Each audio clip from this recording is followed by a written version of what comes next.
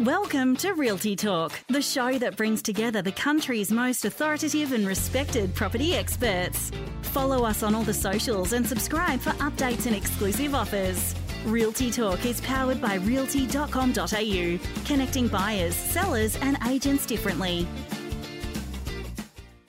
Greetings and welcome to Realty Talk, your trusted voice for all things property, which is now proudly a part of the new and expanded Property Hub, your home for property investment insights, inspiration and stories from Australia's top property experts, investors, leaders and analysts, which is all done in collaboration with Apiro Marketing and DM Media, Australia's largest independent podcast network.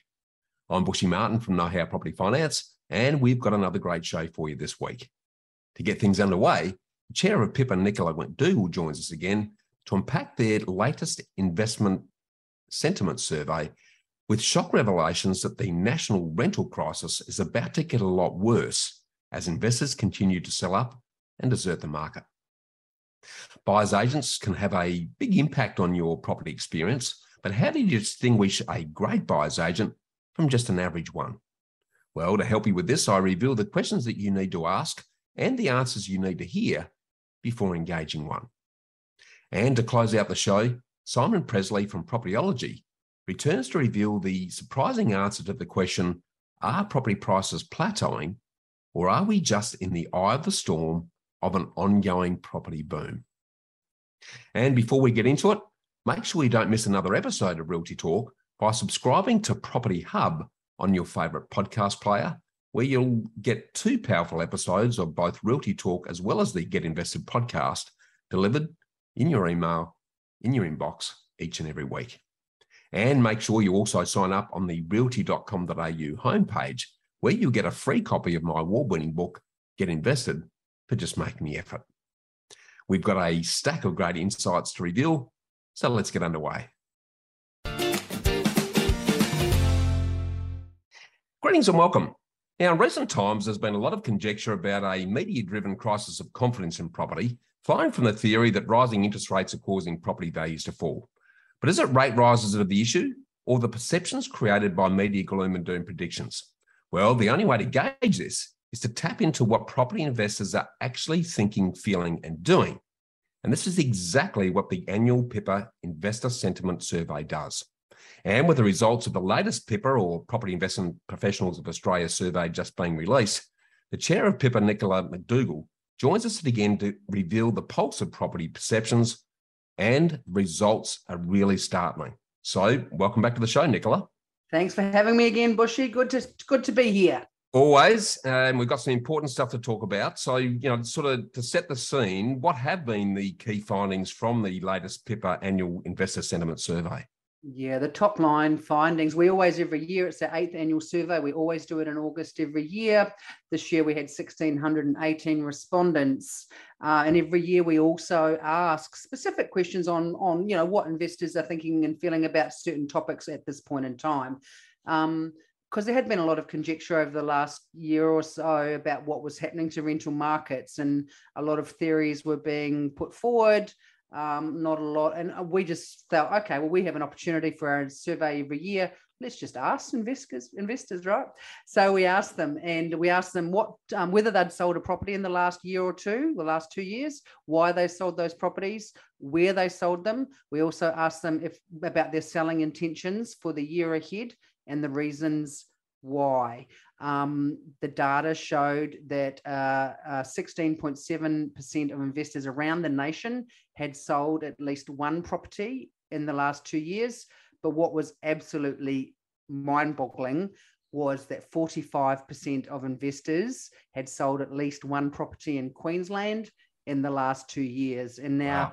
Again, I'll reference the time period for the survey was in August, asking them about what they had done in the previous 2 years. So we can safely say that the new Queensland land tax, for example, wasn't actually a reason why they jettisoned 45% of investors sold properties over that period in Queensland. Our analysis, which we commissioned independently, further showed that potentially stripped 30% of rental properties from the Queensland market, because 65% of all of the investment properties that were sold were purchased by home buyers. So that in a number, numerical, is about 162,000 dwellings have potentially been jettisoned from the Queensland rental property market in the last 2 years.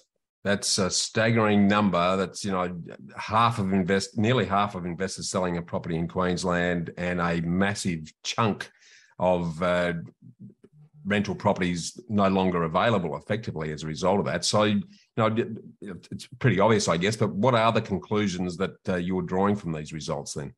Yeah, well, we did ask investors, why have you sold? The number one reason was to make the most of rising market conditions over the last 2 years, which, is not a surprise for Queensland investors.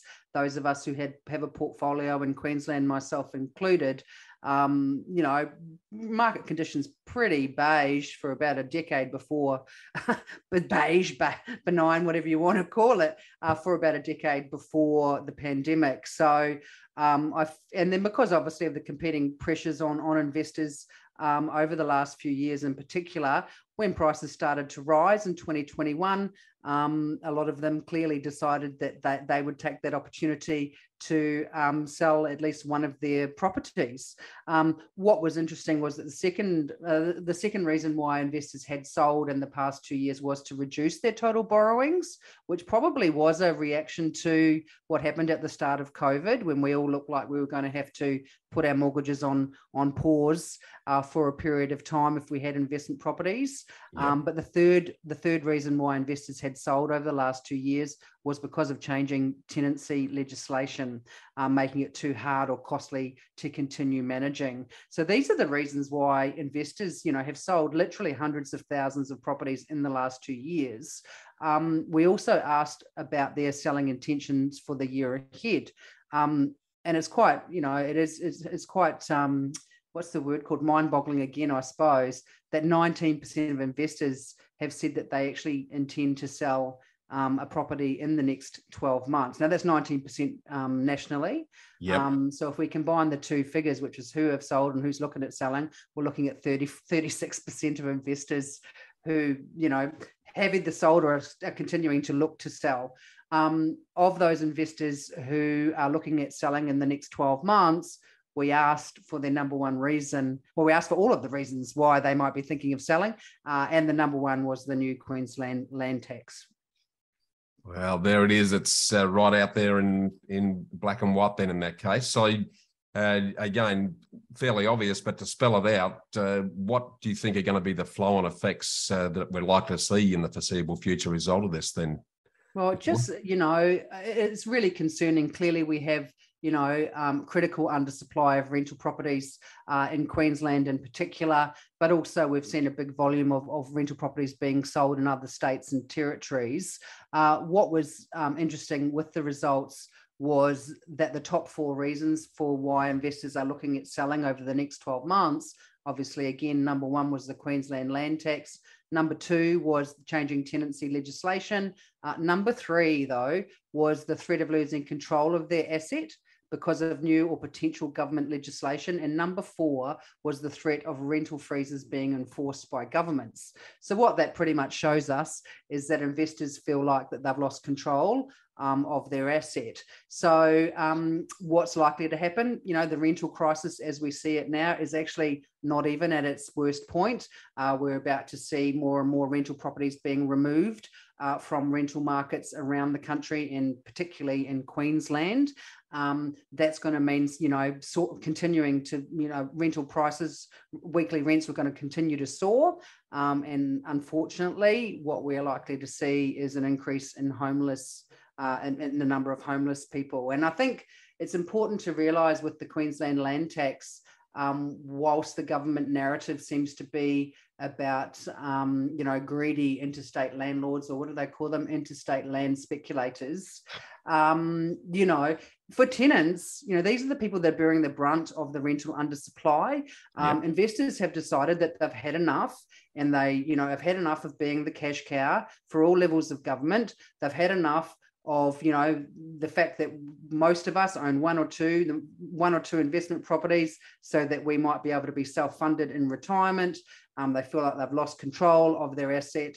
They're obviously, more and more financial imposts are put on them by all levels of government, and they are selling, and they're selling in record numbers. And the people that are going to be the most negatively impacted by this are tenants. And governments don't seem to, greedy landlords are low-hanging fruit, right? That we always get banged over the head. But at the end of the day, it is going to be the tenants that pay the highest price. Yeah, it's very scary in terms of where it's heading. So what can and needs to be done about it then, Nicola? I mean, as I think I mentioned with you before, Bushy, there needs to be more recognition of the vital role that investors play, not only in the economy, but in society. There is always around about 30% of people that are renting over history for a variety of reasons. And because governments have stopped funding social and affordable housing for decades now, the heavy lifting has been on private landlords for a long time. And it's clear that, not just from our survey results, but obviously what we've been seeing on the ground, is that investors don't want to play that role. They should never have played that role anyway in regards to providing, social housing. I just think that there needs to be more recognition of investors, even some incentives to get more investors into the market, because clearly they've left in droves, and I would imagine that the huge volume of them have no intention of re-entering the market. But when we're seeing hundreds of thousands of rental properties around the country no longer being available for tenants to lease, I mean, new supply of rental properties is not going to materialize overnight. It's not going to materialize in a year, not even in a couple of years. I saw some great analysis this morning, which said this is 8 years in the making where we're at today.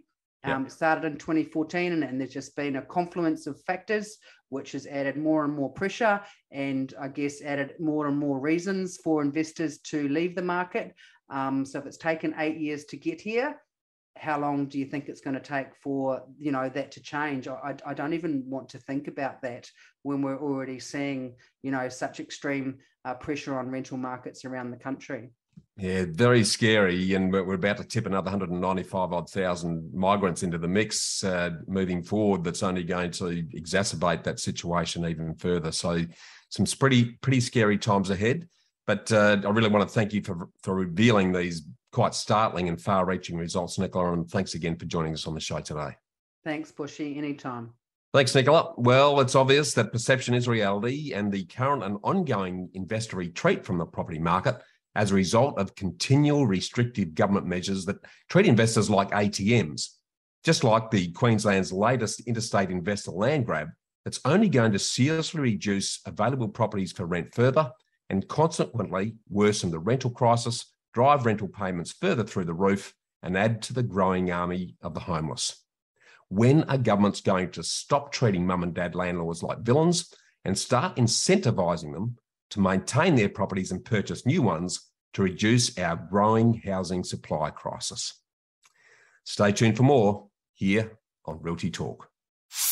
Property depreciation is the natural wear and tear of a building and its assets. Property investors can claim depreciation as a tax deduction each financial year. Depreciation is a non-cash deduction. This means you don't need to spend any money in order to claim it. On average, BMT tax depreciation fined residential investors almost $9,000 in first full financial year deductions. Call BMT on 1300 728 726 today for an obligation-free quote.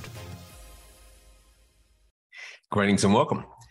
Now, for some time we've been espousing the merits of engaging a buyer's agent to assist you in levelling the playing field to secure a superior performing property on better terms. But like everything, I'm not just suggesting you engage any old buyer's agent, because like any relatively new and growing profession, there's a massive chasm between the average buyer's agent and a really good one. Because, unfortunately, there's been a swag of inexperienced and ill-prepared opportunists that have moved into the industry, as there's very low barriers to entry. And they're giving the industry a bad name and making it harder for the few select and proven buyers agents to demonstrate their value.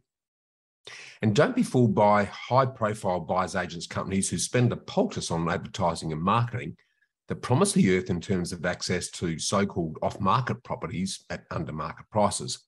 Because, unfortunately, once you've signed up and handed over your cash, behind the smoke and mirrors, they overpromise, underdeliver, and often pressure you to buy a property that doesn't actually optimise your opportunity or satisfy your strategy, because they just need to get paid.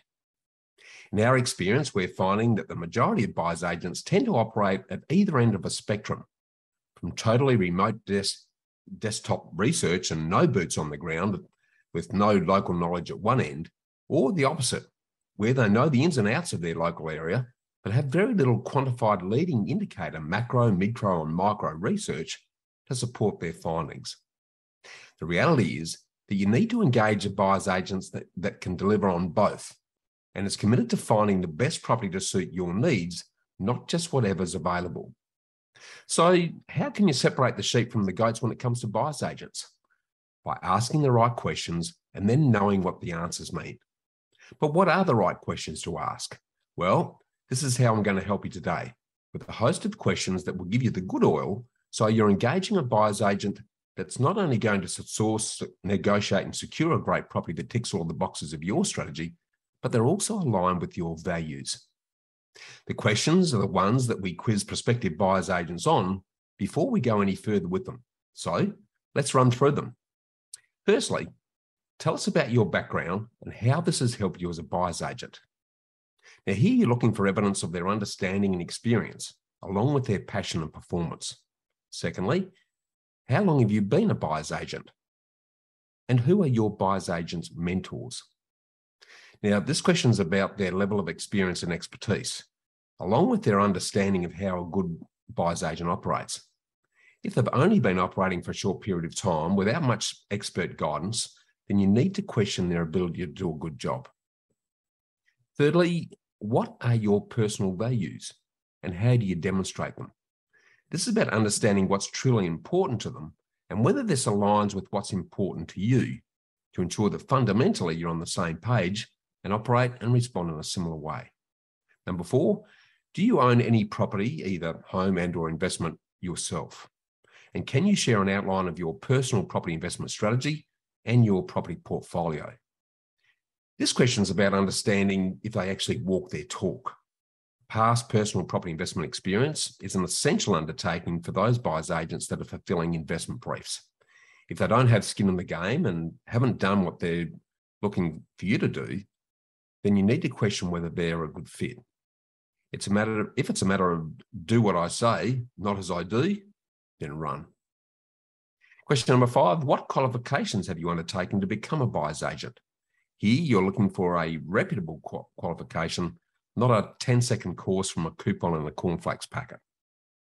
If they own their buyer's agency, they're going to need to have a full real estate agent's license, both for themselves, plus an agency license for the company they operate under. So ask to see copies of this. A ground-up training system partnering experienced buyer's agents with assistant buyer's agents in training or apprenticeship-style pathways are actually preferred. Ideally, apprenticeships with REBA accredited buyer's agents and advocates who have mentored them in the early years is much recommended. Now, state-based real estate institutes and TAFE or private institutions also run training courses, but many of the short courses teach enough to be dangerous. So be aware of online non-accredited courses. If you're unsure, contact REBA, which is the Real Estate Buyers Agents Association of Australia. Question number 6, are you a fully licensed buyer's agent? And if they are, ask for a copy. If they're not, get nervous. Number 7, are you a member of REBA, which is the Real Estate Buyers Agents Association of Australia, and or PIPA, which is the Property Investment Professionals of Australia? And if you are, do you uphold their standards of contact? If the buyer's agent's not a member of either, then I'd question their validity. Question 8, are you licensed as an exclusive buyer's agent, or does your current license permit property sales as well? Now, if the buyer's agent or buyer's agent company also sells property, then this is a very clear conflict of interest and will likely compromise the quality of services provided and the outcome that you're likely to achieve. So you need to be engaging dedicated independent buyer's agents who only buy property and aren't affiliated with selling agents or others in the industry. Number 9, do you hold professional indemnity insurance? Now, this is critical if something goes wrong and the buyer's agent fails in their duty of care, because without professional indemnity insurance, you're going to be left high and dry and out of pocket. So make sure you get to see their PI insurance policy certificate of currency. Number 10, do you have conflict of interest policies? And how will I know you're going to act in my best interests? Now, everyone's obviously going to say they do, but get them to show you their actual policies as evidence of their commitment. Number 11, what differentiates a great buyer's agent from just an average one? Now, a great buyer's agent relies on in-depth quantifiable research to identify locations.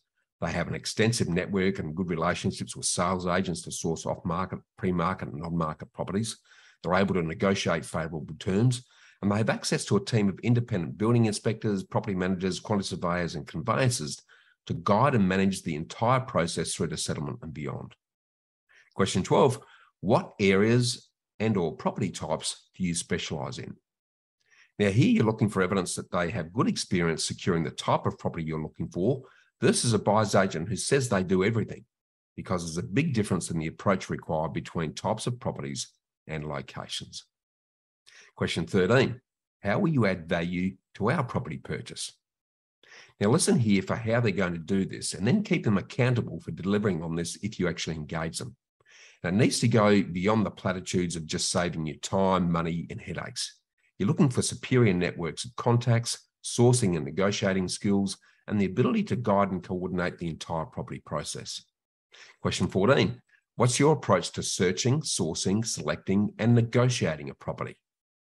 Get them to walk you through their typical process from end to end with real examples of what they've done recently. Question 15, what growth drivers and leading indicators do you use to identify high potential growth properties? Now, here you're looking for forward-looking data, not rear-view mirror history. Think infrastructure, industry employment, and income demographics. Question 16, where do you source properties?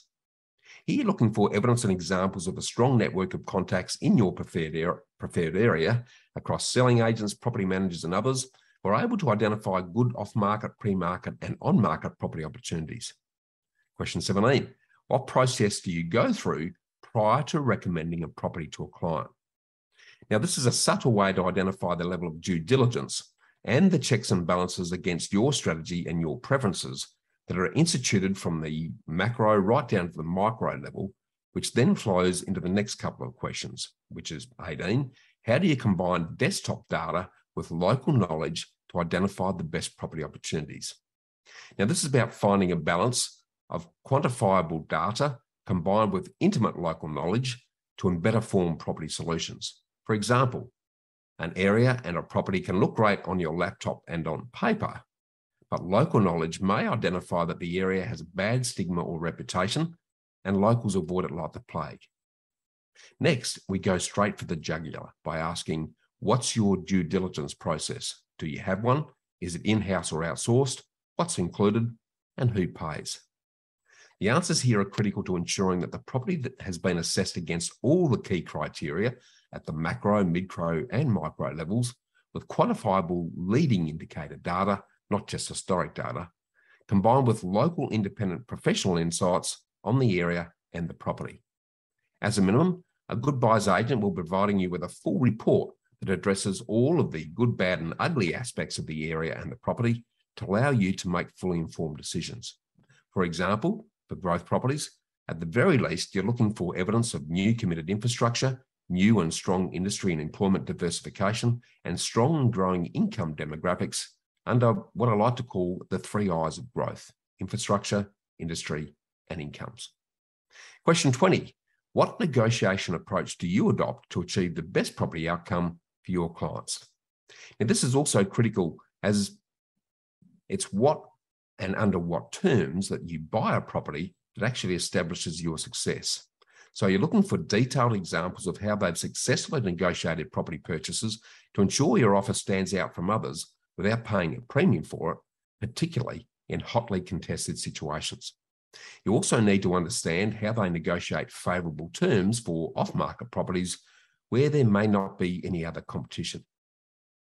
And do they include due diligence clauses? And what else do they look at other than price to successfully secure a property on your behalf? Question 21, how do you make a recommendation on price? Now here you're looking at how they establish a reasonable market value for the property. Do they just use CoreLogic data, comparable sales? Because they need to be able to demonstrate what's the right price to pay for the property. And remember, you're not just looking for an average property at a bargain price, but a great property at the right price, because it's always about quality and value at the end of the day.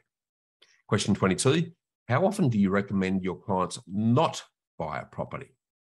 Now, make sure they give you actual examples of when they've done this, because you're looking for confidence that they're finding you the best property, not just the best available property. Question 23, how many off-market silent listings have you secured in the last 2 years? Now, this is not a deal breaker, as you're not just engaging a buyer's agent to find properties that you can't, and there's a fair bit of smoke and mirrors around this. But knowing that they have a network of contacts that make them aware of off-market opportunities may identify good properties ahead of the pack. But you need to ensure that they're going to still negotiate a fair price on them. Question 24, if I find a property myself, how do you treat this? Now, a good buyer's agent will still get you to pay their fees for the property, as they still need to put the property through their full detailed due diligence process and then negotiate the purchase under favourable terms. Question 25, how long has your process taken from initiation to purchase for your last 5 clients? Now, this will vary depending on location, property type, and the prevailing market conditions, but it's not unusual for the process to take anywhere between 3 to 4 months or more from commencement through to sealing the deal.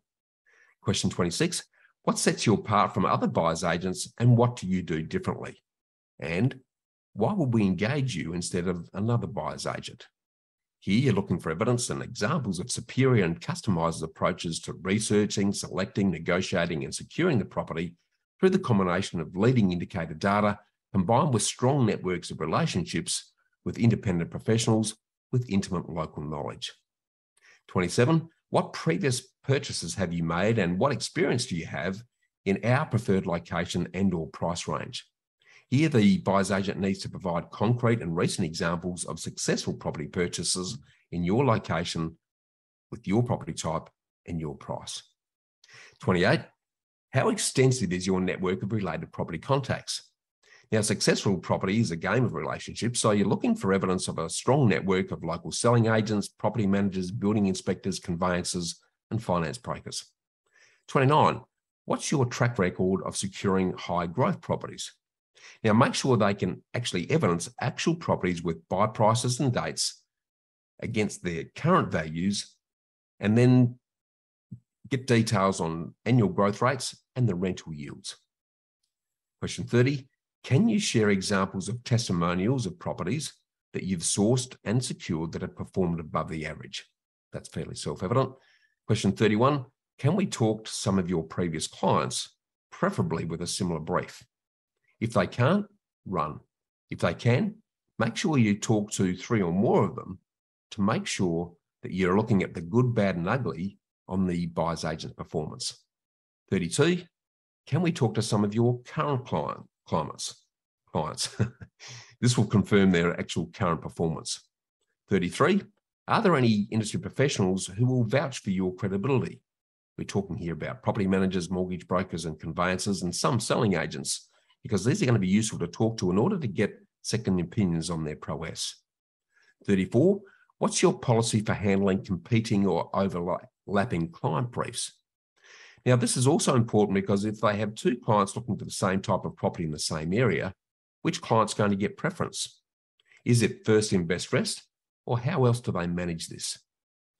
And question number 35, finally, we get around to their fees and costs, because it's more about their values alignment and their value added than price that's important.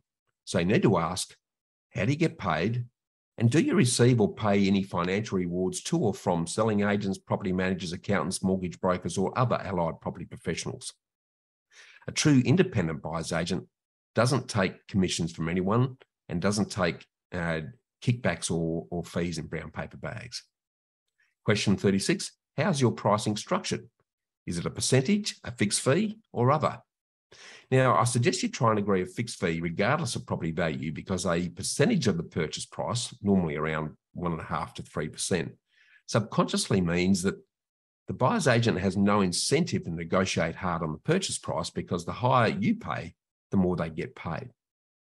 Now, most reputable buyer's agents will get you to pay an initial commitment deposit of around $3,000, with the remainder paid on successful settlement of the property, so that they're actually paid on performance. 37, what happens if you can't source or secure an above average property to satisfy my brief that we're happy with in a reasonable time frame? Now, if the buyer's agent is unable to successfully identify and secure a property over 3 to 4 months or more, will they refund your deposit monies paid? And finally, question 38, what happens if our expectations are unreasonable? Here, you're looking for a buyer's agent that is happy to have the tough conversations, in the sense that if a property brief is unachievable, or your expectations around timing, quality and cost are unreasonable, will they push back to qualify expectations to ensure that everyone's on the same page from the get-go? And there you have it. If you have the fortitude and confidence to ask these questions, and then really listen to the answers in terms of what's said and what's not said, then you're in a much better position to make a truly informed decision on engaging a great independent buyer's agent professional that you respect and enjoy working with to achieve superior property performance results. And remember that the only dumb question is the question that you don't ask, so don't be afraid to ask anything, and keep asking if you don't understand the answer and you're not clear on the response. And if you'd like a copy of all of these questions, just email me on bushy@knowhowproperty.com.au and we'll reply email with a copy of our template. That's more food for thought.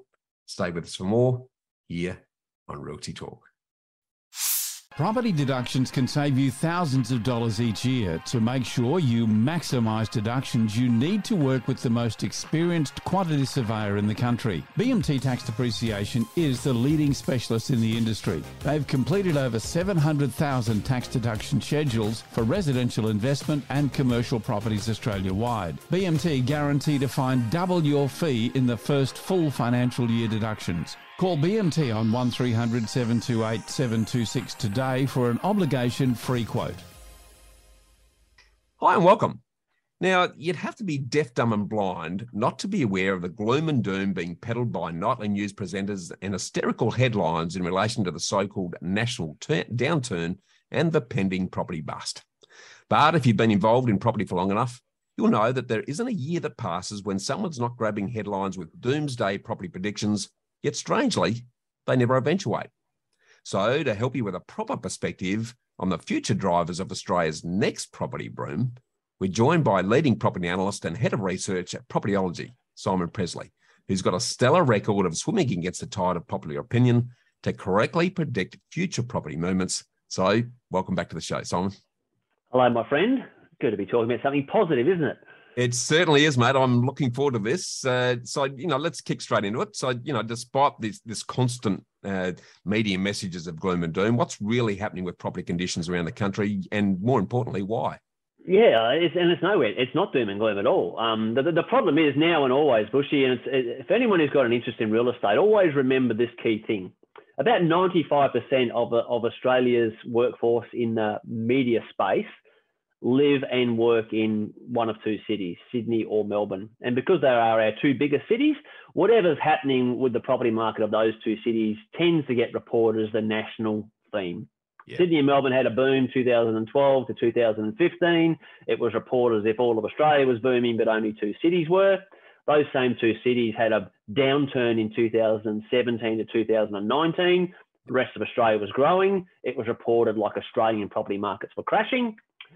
And now Sydney and Melbourne are by no means suffering, but they have been going backwards since the start of this calendar year. And it's been reported as if property values all over Australia. But it's even the CoreLogics of the world have just become just as guilty with the negative reporting. Now, not only does the official data support this, but on the ground, buying properties in locations all over Australia for our investors, mate, prices are rising. The rates of growth have definitely eased off, but it doesn't take rocket science to figure out that you can't keep growing at 20 and 30% per year. But there are many locations in Australia that are today growing at a sort of between 5 and 15% pace. Now, 5% is not boom, 8% is boom. 8% per year is a boom. So a lot of strength out there. Sydney and Melbourne, we said since day one of COVID, if there was ever going to be individual markets adversely affected by COVID, it would be our two biggest and two most congested cities. So what's actually happening in Sydney and Melbourne is what we forecast this time 2.5 years ago, but not crashing at all. Yeah, 100% agree. And I think the biggest issue for me, Simon, is when there's this constant reference to property markets that don't exist, and there's a total reliance on median house prices. And as you and I know, medians, the devil's in the detail. Yeah. Medians don't really tell you much at all, and can be quite misleading in that context. But I digress a little bit. I'd like to get your read on what's likely to happen with property conditions then in the years ahead, as you see it. Yeah, I see two causes of the boom. One, the boom that we remember that, let's loosely say ended late last year, didn't actually end. Yeah. I'll say it again, did not actually end. Yeah. Large parts of Australia are still performing strongly. It's just don't rely on the media to report that to you. What we've got at the moment, so the dominant thing influencing property markets right now is interest rates. Yeah. Interest rates are one of dozens of factors, and interest rates are always there, all right? But it's dominant. It has a dominant influence at the moment, but it has an emotional influence. It's not that. So the headlines that everyone's reading about mortgage stress and interest rates, well, they'll go up today probably as we're recording this on first Tuesday of the month, all right? So let's say they go up again today. So the headlines will be, the average mortgage payment has gone up by $100 a week or whatever it is, all right? 99.9% of people with a mortgage can comfortably afford these interest rate rises. There will be no en masse for sales of property. This is an emotional effect. So it affects confidence. Yes. It's a sentiment that the media are driving that's creating the rabbit in the headlights approach. Yeah. Yeah. And because, stereotypically in rising interest rate cycles, they usually go up by increments of 0.25. And they usually go up 1 month and then they stay flat for another few months and then they go up again, right? Well, we haven't had that. So this current cycle is something that we've never seen before. They've been going up at increments of 0.5 and they've been going up every month. So that affects the psyche. Plus, we live in a digital world where every 5 minutes people pick up one of these and they read the negativity. So I see this as just placing a pause on buyer activity. It's not a financial fracture. It doesn't cut at the fundamentals of property markets. It affects the feelings of buyer behaviour. Before too long, and I don't reckon we're this far away at all, before too long, the RBA will get comfortable with where inflation's at. I think it'll be in the very early part of next year, inside 6 months, all right? When that happens, the first Tuesday of every month, the RBA will continue to meet, and the news report will be RBA kept rates on hold. Yeah, spot on. 100%. Once we get 2 or 3 months of that, the psyche will accept, okay, the RBA have found our new normal. Then they'll gaze at the navel and they go, what the bloody hell was I worried about? I've got more equity in my home than I ever imagined. I've still got all this money in my offset account. I've got the most stable job I've ever had. We've got 500,000 jobs advertised in this country today that we can't fill. My job's safe. My wages are going up. I need to get on with my life. So with the exception of Sydney, Melbourne and a few others, when their feelings sort themselves out and we see an increase in buyer activity, they will be met with very short supply of dwellings for sale. The pressure's still there, mate. Yeah. So number one cause of the next boom is the strong national economy and the strongest ever household finances. We have just pressed the pause button until people sort their feelings out. The second boom, this will surprise people, I suspect. Yeah. Unless you've been living under a rock, people everywhere in Australia should realise we have a national rental crisis. You and I spoke about that recently. Yeah. Caused by federal, state and local governments. Yeah. Take this to the bank. Those same people in high places who have caused this rental crisis will cause a property boom. Yeah, there's one in the same thing, really. It's the rental vacancy rates are generally a forward-leading indicator of what's about to happen with property prices. So we've got it right there in front of us, haven't we? Not just that, mate. Rental supply this is an official government statistic, ABS. Yep. 91% of Australia's 3.3 million properties that make up our national rental pool are owned by the Bushies and Simons and the everyday Aussie property investor. So we literally have already tens of thousands of people living in makeshift accommodation. The government themselves have just said, we're now bringing in an extra 200,000 people per year. 99% of overseas migrants each and every year require rental accommodation. They don't go and buy their own home, right? So within a matter of 6 months, mate, we're going to have horrible stories on the news every day of hundreds of thousands of people living in makeshift accommodation. So can we take it as a given that before too long, the governments are going to have to pull their head out of the sand and say, fuck, we're going to have to fix this up. What are we going to do? So let's step through the options for them.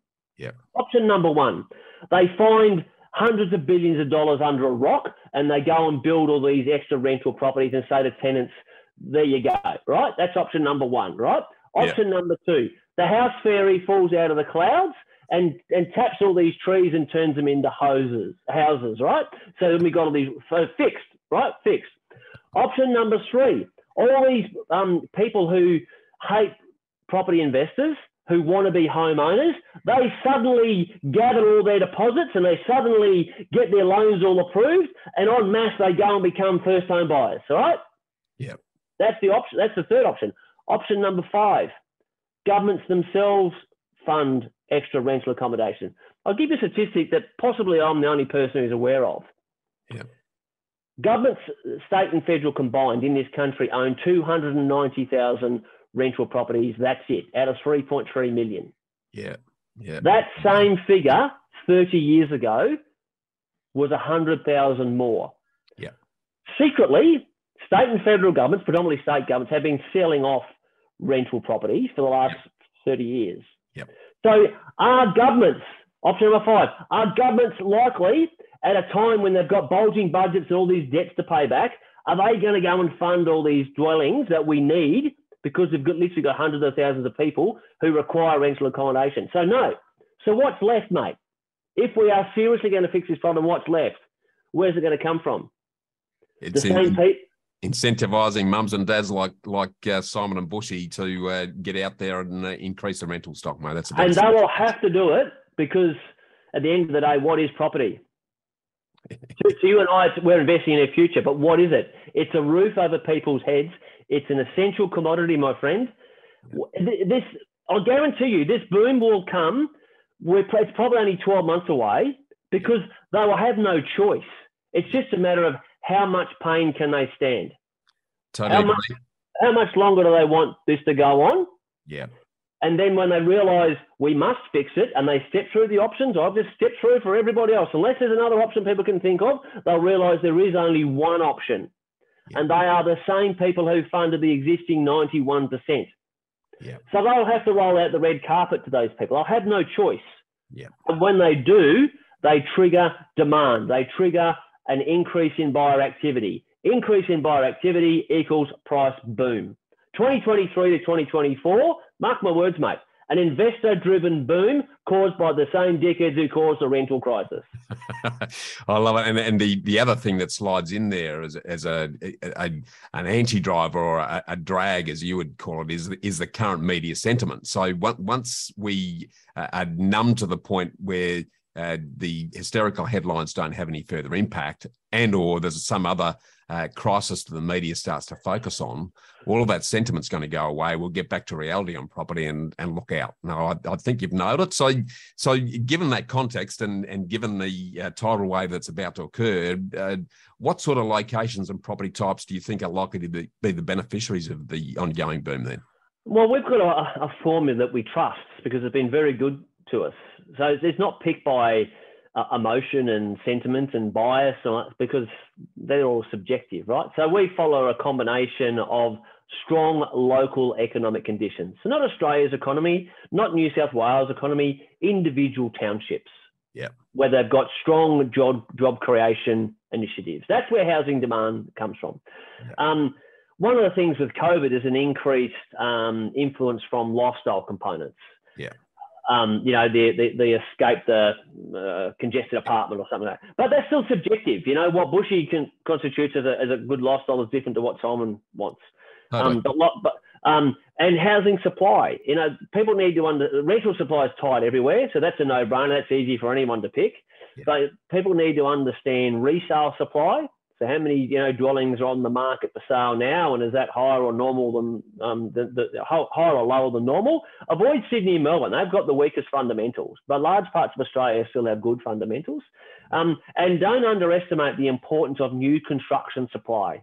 You can have a town or city that might appear to be undersupplied now, but if you've got an overstimulated construction sector, within a couple of years, you can have a significant downturn. And that's what caused Sydney and Melbourne's downturn 2017 to 2019. So learn about economics at an individual town or city level.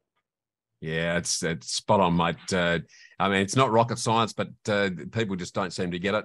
And you've shed a really proper perspective on the situation as it stands, mate. So I really want to thank you for these insights, and thanks again for joining us on the show today. My pleasure. Thanks, Bushy. Thanks, Simon. Well, there you have it. The complex dynamics of property supply, demand and sentiment, along with all of the associated Rubik's Cube combinations of lifting and dragging drivers, yet again points to long-term property price growth. So if you want to get ahead of the pack and take advantage of the current window of opportunity to secure good quality properties now, while the spook majority sit on the sidelines, reach out to Simon and his team at propertyology.com.au now, because it's never about when to buy property, but it's always about where. Stay with us for more here on Australia's most popular property show, Realty Talk. Now, before I leave you, the Pippa Investor Sentiment Survey makes it crystal clear that investors are sick and tired of being the punching bag for policymakers who mistakenly think that we're an endless supply of tax revenue for their coffers. And they're doing this by voting with their feet and selling properties that have seen 270,000 rentals disappearing in the last 2 years. That's contributing to the ongoing rental crisis that's only going to get worse. So it's time for governments at all levels to flip their thinking and start encouraging and incentivising everyday mum and dad investors to both maintain their investment properties and buy new ones before it's too late. And the first step with this is for the Queensland Government to repeal its poorly conceived land tax changes that are likely to increase costs by 300 to 400%. So this legislation needs to be repealed, and the only way to make this happen is to add your name and voice to the petition by taking a minute to jump on Google search and typing in petition to reverse interstate properties land tax, then just click on the change.org link, and in less than a minute, you've added your voice to the cause. And if you're as keen as I am to see this land tax increase reversed, then send a message directly to the Queensland Treasurer, Cameron Dick, by going to cabinet.qld.gov.au/ministersportfolios/Cameron Dick, and let him know that you're one of tens of thousands who believes that the investor prejudice land tax is bad for Queensland. And that's a wrap for this week's show. Another big thanks to our guests, Nicola McDougall and Simon Presley. And to make sure that you don't miss another episode of your trusted voice for all things property, subscribe to Property Hub on your favourite podcast player, where you'll also enjoy the Get Invested podcast delivered to you each and every week. And make sure you sign up on the realty.com.au homepage to get a free copy of my award-winning book, Get Invested. And while you're there, make sure you check out one of Australia's most extensive range of properties for sale from over 7,000 agents nationally, where you'll even find properties that aren't listed anywhere else. Thanks again to realty.com.au, BMT Tax Depreciation, Apiro Marketing, and DM Media for their ongoing support. I'm Bushy Martin from Know How Property Finance. Remember to always get invested, and I look forward to seeing you again next week. Miss something in this week's show or want to catch up on past shows? Do it anytime at realty.com.au, where we connect buyers, sellers and agents differently.